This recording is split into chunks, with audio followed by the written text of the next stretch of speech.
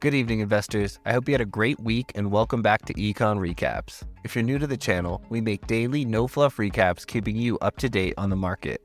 If that sounds way easier than reading countless articles, hit the subscribe below so you don't miss out. And now, let's get into the recap. The S&P 500 closed today up 1.85% to a price of $4,136.25. The best sector was energy, up 2.71%, with all 23 constituents closing the day higher. Regional banks rebounded heavily today. Western Alliance went up 50% on the day, but is still down 30% on the week. Comerica is up 16% on the day, but is still down 16% on the week. And lastly, Zions Bank is up 21% on the day to close the week down 15%. The great day in the markets is largely due to recession woes subsiding on the back of much stronger than expected jobs numbers. Stay tuned to hear more about that later in the video. Looking to other economic news, Bernie Sanders has proposed a bill for a federally mandated $17 an hour minimum wage across the U.S. That would create a baseline annual salary of roughly $35,000. In a long shot bid, activist investors in Berkshire Hathaway are looking to have Warren Buffett removed from the board due to his relationship with Bill Gates. We can't stress enough how unlikely this is to succeed. U.S. authorities are probing Goldman Sachs to uncover their role in the Silicon Valley Bank collapse.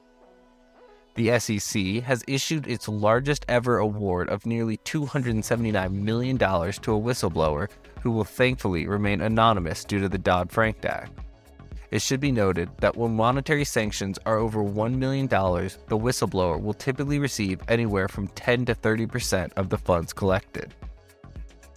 Moving to the top 5 events of the week, on Monday, JP Morgan purchased First Republic Bank for around $10.6 billion, acquiring a substantial amount of the bank's assets and all of their deposits.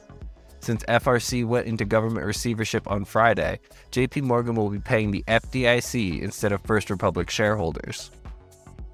Also on Monday, IBM announced it would be laying off 7,500 employees and replacing them with AI. Now that may seem like a lot, but it should be noted they have around 280,000 workers left. In a surprising turn of events, on Tuesday, Representatives AOC and Matt Gaetz teamed up to push a bipartisan bill to ban members of Congress from owning or trading stocks. The bill had a strong similarity to the Pelosi Act, which was proposed earlier this year. PacWest dropped 60% in after hours as the company made public that they are planning on putting themselves up for sale and are currently looking for buyers. They have already had a steep decline in price since SVB first collapsed and are on a major discount for other banks to purchase up. Shopify was up 24% after announcing it would cut staff by 20% and sell its logistics business to Freeport. Many investors see this as Shopify returning to its core business after the pandemic encouraged the company to build out its order fulfillment network. On other news, the unemployment rate came in much better than expected, decreasing 0.1% to 3.4%. This is the lowest unemployment rate in 54 years.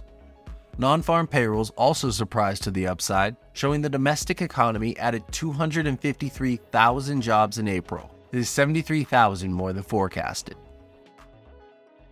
Now, going into earnings for the day, AMC traded basically flat as the company beat loss per share estimates of 18 cents, reporting a 15-cent loss per share. Revenues came in at $954.4 million. Cigna jumped 7% to a price of $260.74 after reporting $1.27 billion of net income, generating an earnings per share of $4.24. Thank you for listening to Econ Recaps, and tune in Sunday, where we will go over the weekend news and tell you what to look forward to for next week. A quick reminder, if you enjoy our content, feel free to check out some of our latest videos to stay up to date, and I hope you have a great weekend. Cheers.